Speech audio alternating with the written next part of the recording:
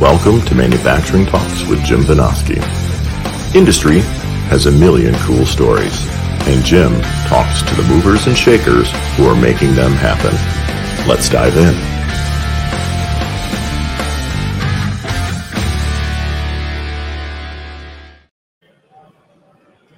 All right, welcome back to Manufacturing Talks. I'm Jim Vinosky, your host. We are broadcasting live from Detroit, from the American Gear Manufacturers Association Motion and Power Technology Expo at Huntington Place. And I'm joined right now by John Perotti. He is the CEO of Gleason Corporation. Welcome, John. Hello, Jim. Thanks for being here. It's my pleasure. John is all the way from out in upstate New York, from Rochester, not too far from where I used to live in Buffalo. So you had to travel a little more than I did to get here. Yeah, but it's drivable, actually. Okay. It's not too bad. Good. Well, I'm glad you made it safe. And, I've talked to a bunch of people today, but, like really manufacturing in general, most of the people I've talked to so far are from small companies, and you're not. Well, compared to some companies, we'd still be considered small. Arguably, but within the gear industry, particularly gear technology providers, we're actually a fairly large company. Yeah, and we'll dive into all the different things that Gleason has going on. But before we do that, why don't you just tell us a little bit about yourself, your background, how you got into being the CEO of Gleason? Well, it wasn't really by plan, but so I've been with Gleason for 37 years. Wow, nice. I always joke that I started when I was 8 years old. But, people look at me and they don't believe that. But, I do, John. Thank you. It must be the lighting. But, I actually, and I've been CEO since 2005. So I tell folks, as proud as I am of 37 years, actually being CEO for 18 years probably has defied the odds even more. Yeah. CEO's shelf life is oftentimes less than that. That is true. But you must be doing okay then. Well, I'm trying. Right. It takes a village, as they say. Yes. Yep.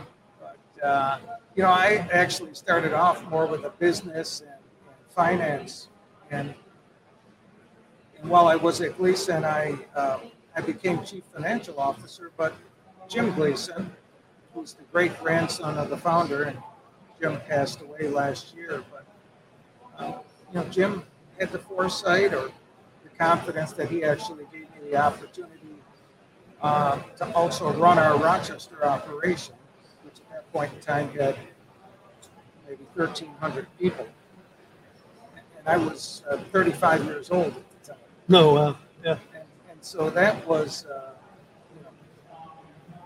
big orientation for me, where it helped me balance both my finance and business skills with operations, and through a lot of osmosis, learning a lot about gears, our products, global markets, and those things led to becoming CEO. And 18 years later, I still can't find anybody who wants the job. So. Right. Yeah.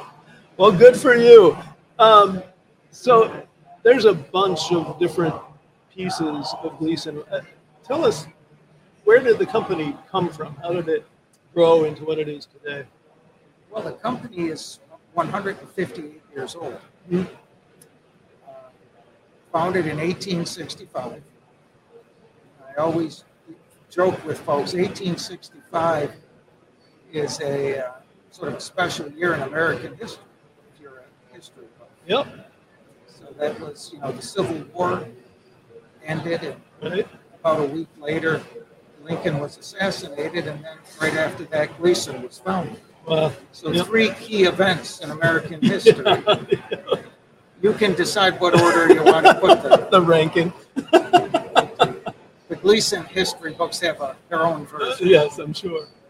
But William Gleason, who was the founder of the company, came over from Ireland during the potato family Oh, in the 1840s as a young lad, as they would say, and got involved in metalworking and formed a series of companies, including with partners, and then really in 1865 ventured on his own. Had his first patent related to gears in 1874, and the company's, for much of its history, was known for bevel gears. Bevel gears are gears that are used to take power around a corner. Right angle gearboxes, things of that nature, rear wheel drive vehicles, the north-south engine orientation, taking power around the wheels. Yep. And many people around the world still call bevel gears Gleason gears. Oh, Because yeah. Gleason invented much of the science around bevel gears, which are rather complex in terms of their geometry and meshing characteristics. But that's a lot of what the company had done and how it had grown up. Interesting story is the son of William Gleason, James E. Gleason, started working for the company in 1884, and 80 years later died in his office in 1960. Wow. So 80 years of service, and you can only imagine what that's like going from working for a company in 1884. There was no such thing as an automobile, Right. and to 1964, where Gleason was making gears supporting the space program. Yeah, that's amazing. So came out of the gear world. I'm looking at the website here, but now you guys are into all kinds of things. So you do design work, you do machinery, you do metrology. How does all that add up together? You know, a lot to manage. Well, it is, and that's been what our strategy is. We hold ourselves out as the largest provider of gear technology solutions, which includes advanced manufacturing solutions, but it also includes design and measurement. So we're really trying to cover the whole value chain, from design, manufacture, measurement, that closed loop, all the connectivity between them. Yep. And that's really our strategy, and that's what our product portfolio represents. Yep. Yeah, and it's amazing to look at the breadth of what you do, and it is all focused around the origin of the company, but all the different aspects, right? Cover pretty much everything under the sun when it comes to gear. Yeah, today we're the largest because we have the broadest product portfolio. Yeah. From design, within manufacturing, we have machines that produce all types of gears: spur, helical, worm, bevel, double helical, all types of gears of all sizes. Right. We have a plastic gear division. Yeah, I saw it on here too. You know, that in this case we're making the gears, but that, you know, are so small you need magnification to be able to see the teeth of the gears. Up to gears that are 10 meters in diameter on certain machines that are used for, you know, heavy industrial gearboxes. Yep. I'm gonna move this a little closer to you. So Yeah. yeah, so it's everything under the sun is what we do, and all the tooling that goes with it. Yep. So that means the custom-made work holding to hold the workpieces, the cutting tools to do the metal removal, automation systems. Today I tell people we don't sell machines, we sell systems, Right. Yep. and hopefully intelligent systems. So you know, this is our product portfolio and how we define ourselves. Yep. So with that breadth, I have to imagine your strategy here at the show is probably a little different from what a lot of people are. You have to be touching every segment of the business that's represented here.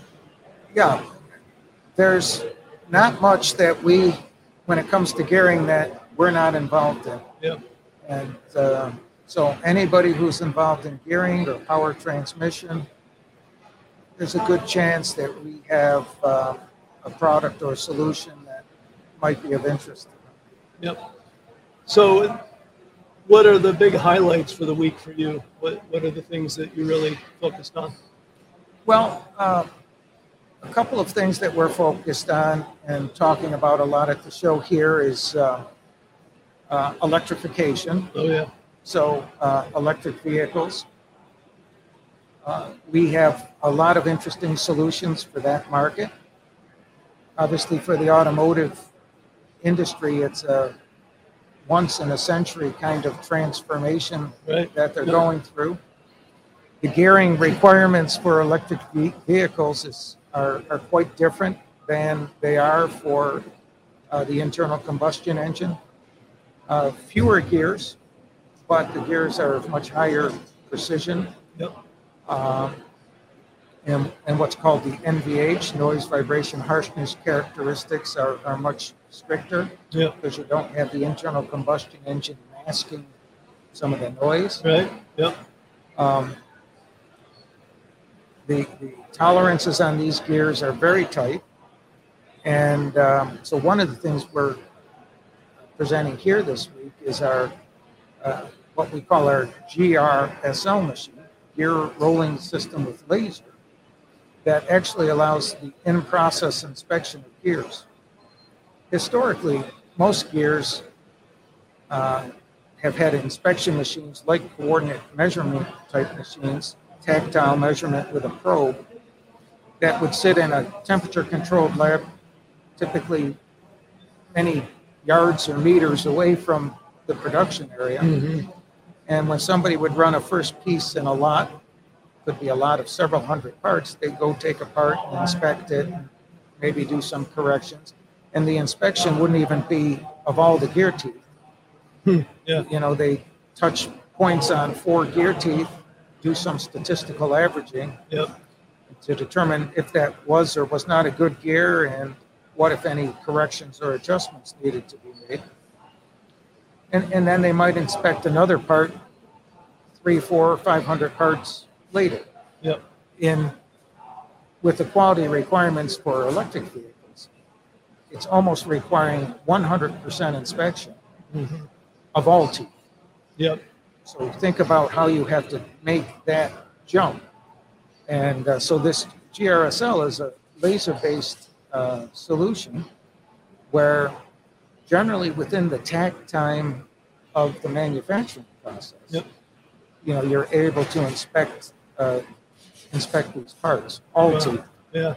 So it's a quantum leap from historically how gears have been measured. Right. And what this gives you is not just, is it a good gear or a bad gear, is it good or a reject, but it gives you massive amounts of data real time, a dense point cloud of data real time. You can imagine collecting from that laser. Yep.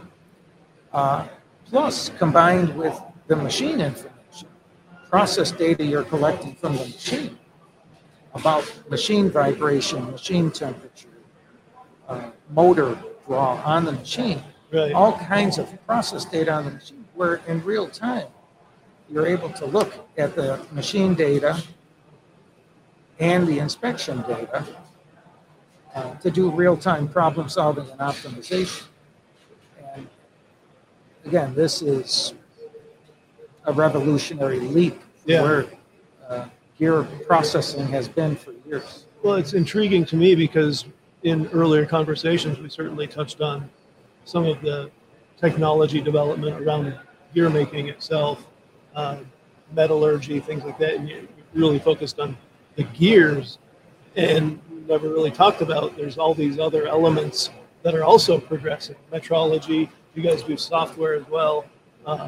So it's fascinating to me to just hear how there's those pieces that no one ever thinks of that are all covered here under one roof. Well, and the connectivity between these, where today we're able now to take the results from the metrology machine, and without an engineer setting in some cases, rather arbitrary limits as to whether that's good or bad. That has to be within this, that has to be within that. Yep. Oftentimes with a lot of safety factors built in because they don't really know. Yeah. Today, you're able to take those results and you're able to run it back through our design and analysis software and understand all of the variables, how when integrated together in a more cumulative sense, what is that relative to a gear set and its rolling characteristics and contact pattern and so forth. And again, so it's not just to have design, manufacturing, metrology, but it's the synthesis of all these things together. Yeah. Which I think is sort of the exponential effect. Yeah. And that element that is being driven by these much greater needs for our current technology as they progress. Like I described to another group earlier today, it's better than aerospace quality, but in mass production is what some of these demands within the electric vehicles are. Some people are starting to believe that electric vehicles don't have gears. Matt and I covered that. And not only do they have gears, but gears are a very vital part of electric vehicles, and the demands are sky high. Yep. Well, it's funny because when I first came across the AGMA, it was I think I happened across someone on LinkedIn who was tied to it, and I thought, well, I write about manufacturing. I'm a mechanical engineer by degree. I need to know more about these guys, so I got in touch and dug in and said, this could be a Forbes article, this could be a show. It actually wound up being both. I wrote a Forbes article. I had Matt on my show back about 6 months ago. And that was one of the main elements of our discussions early on is, people think gears are going away. They just couldn't be more wrong. Gears are still an extraordinarily efficient way to control speed and torque. Yep. And of course, as gears are made more accurately and more cost effectively, that makes them all the more valuable. Right. And hard to displace. Right. Opens up new opportunities in other applications. Yeah. And so even though electric vehicles may have fewer gears in them than, say, an 8 or 9 speed automatic transmission, the demands for those gears are higher. Yep. In some cases, the processing is more intense. Right. But even the number of gears there is multiplying because you don't just have an electric motor on one axle. Now you have it on 2 axles in most cases. Double the number of gears. Yep. Some are even now going from 1-stage designs to 2-stage designs. Right. Some are going to planetary gear systems, which have a higher number of gears in them. Yep. Not to mention all the other gears that are in vehicles besides the transmission-related gears. Yep.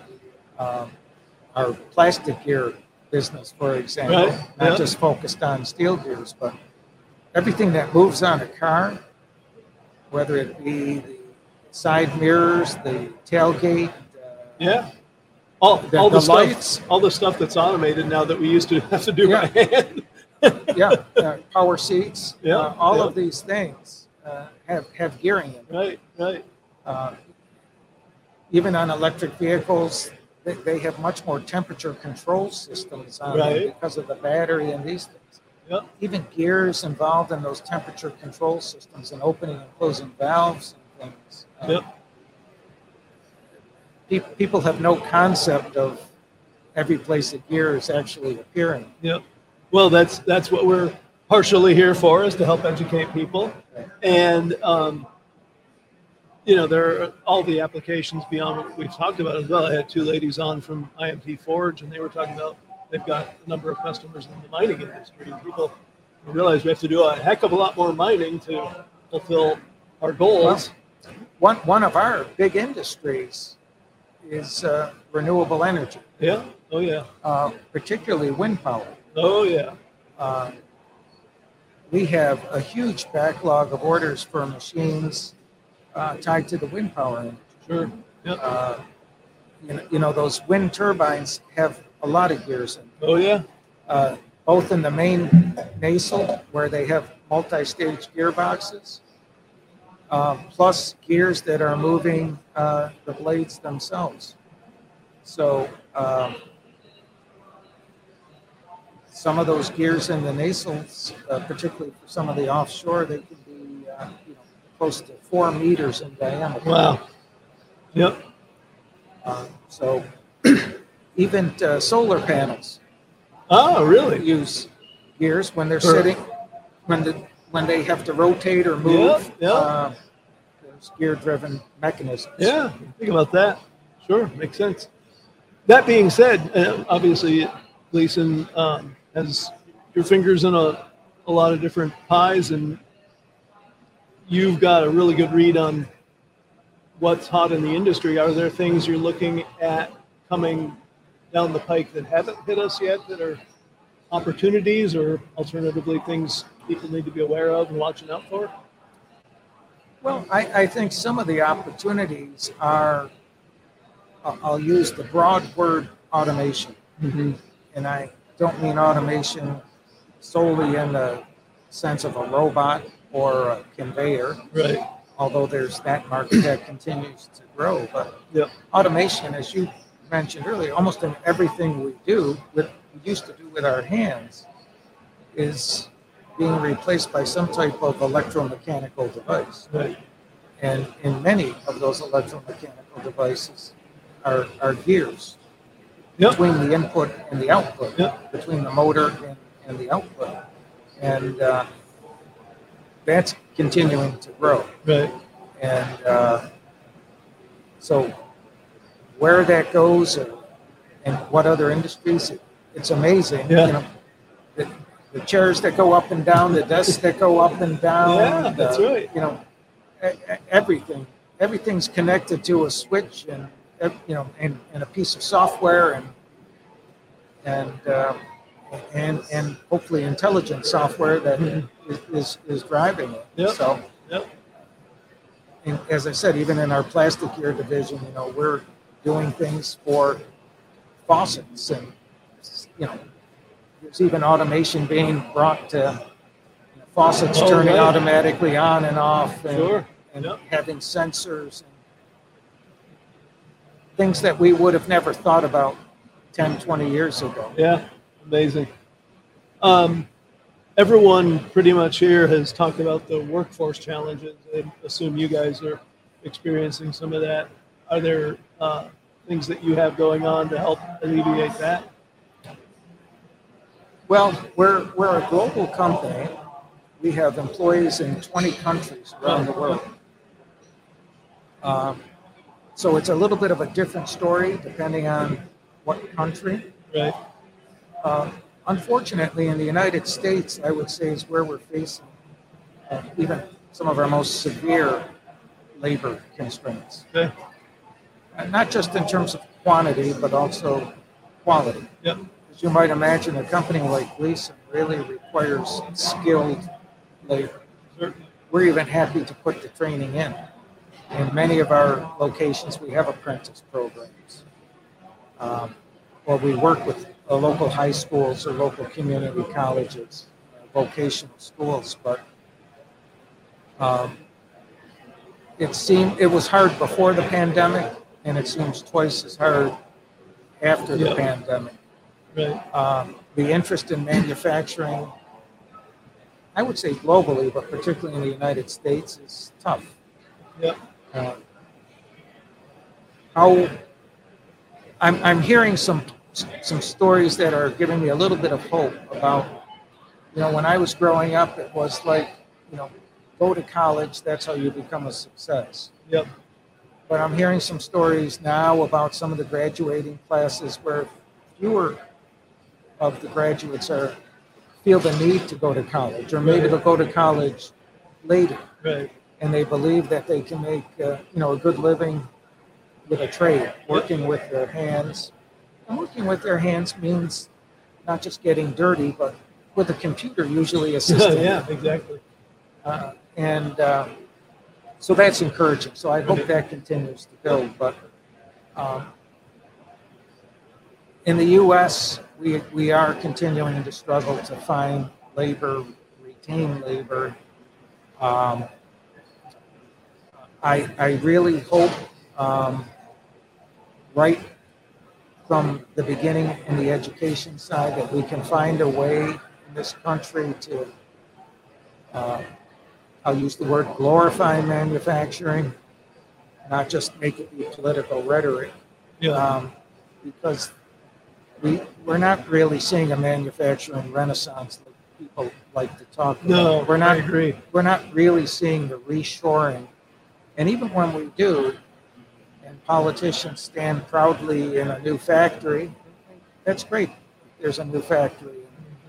But you look behind them, and typically what you'll see is a series of machines that are not made in the United States. Right. So it's good. You're hiring some people, but the technology really isn't the U.S. technology. And so my view of a manufacturing renaissance is when the technology you use to manufacture is, again, made in the USA. Yep. In the 1980s, the United States was the largest producer of machine tools, metalworking machinery, advanced metalworking machinery. Number one producer. We're barely in the top 10 now. Yep. Wow. And machine tools are a good indicator of manufacturing technology. Yeah. So that's really what our government needs to focus on, and companies like Gleason that are exporters have 65% of what we make, we export. Yep. Advanced manufacturing technology, those are the kinds of things our government needs to try to think about. How do we help them? Yep. Not focus on protectionist Right. policies regarding imports. Focus on those capable companies that today are exporting and could even potentially grow more. Right. Yep. I'll get off my political soapbox. No, that's a great way to wrap things up. We're just about out of time. Is there anything we haven't touched on that you want to? Yeah. Well, 100 more things, but tune in later for it. No. Absolutely.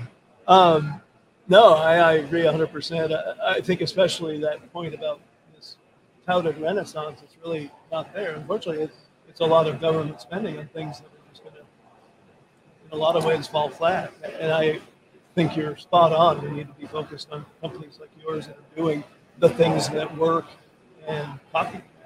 Yeah. How do we grow our exports rather than how do we build walls against imports? Yeah. Play offense, not defense. Yeah, absolutely.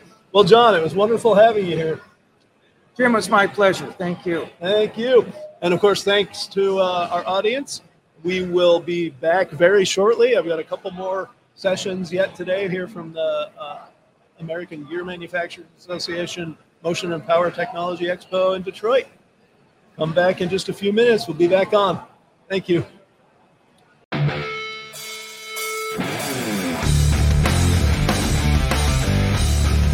Thanks for tuning in to Manufacturing Talks with Jim Benoski. Watch for new episodes dropping every Tuesday, and don't forget to like, share, comment, and subscribe.